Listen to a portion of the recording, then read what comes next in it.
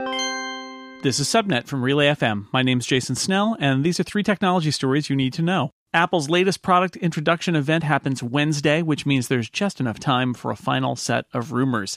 Mac Rumors reports that analyst Ming-Chi Kuo, who is seen as generally accurate, issued a new release note to clients that contained a few new tidbits. Perhaps most interesting is his statement that the new iPad Pro will feature USB-C input-output, suggesting that the Lightning port found on all current iOS devices might be supplemented or replaced. Though this seems like an earth-shaking move that might suggest Apple's planning on abandoning Lightning altogether, it might just be exactly what it looks like. Apple keeps saying that the iPad Pro is more like a computer replacement, and all computers ship with USB connectors.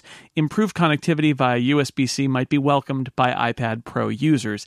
It's also possible this is just a big misunderstanding, and Apple intends to put a USB-C based charger in the iPad Pro box, but isn't getting rid of Lightning.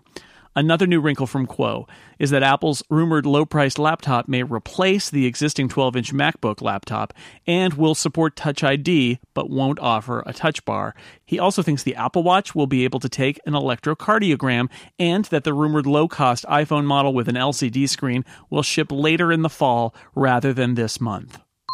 Qualcomm is releasing a new smartwatch chip for the first time in 2.5 years. The new processor is called the Snapdragon Wear 3100, and The Verge reports that it's meant to extend battery life, enhance always-on displays, and offer more versatility for sports devices and fitness sensors. The main change in this new chip is the introduction of a secondary low-power processor that can power simple functions when the rest of the device isn't in use.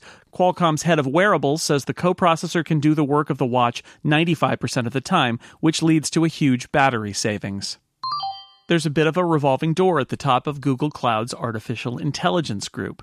Fei-Fei Li, the current head of the group, is returning to Stanford full-time after 2 years at Google. She continues to be the head of the Stanford Artificial Intelligence Lab. Her replacement is Andrew Moore, Dean of Computer Science at Carnegie Mellon University, who will take over at the end of the year.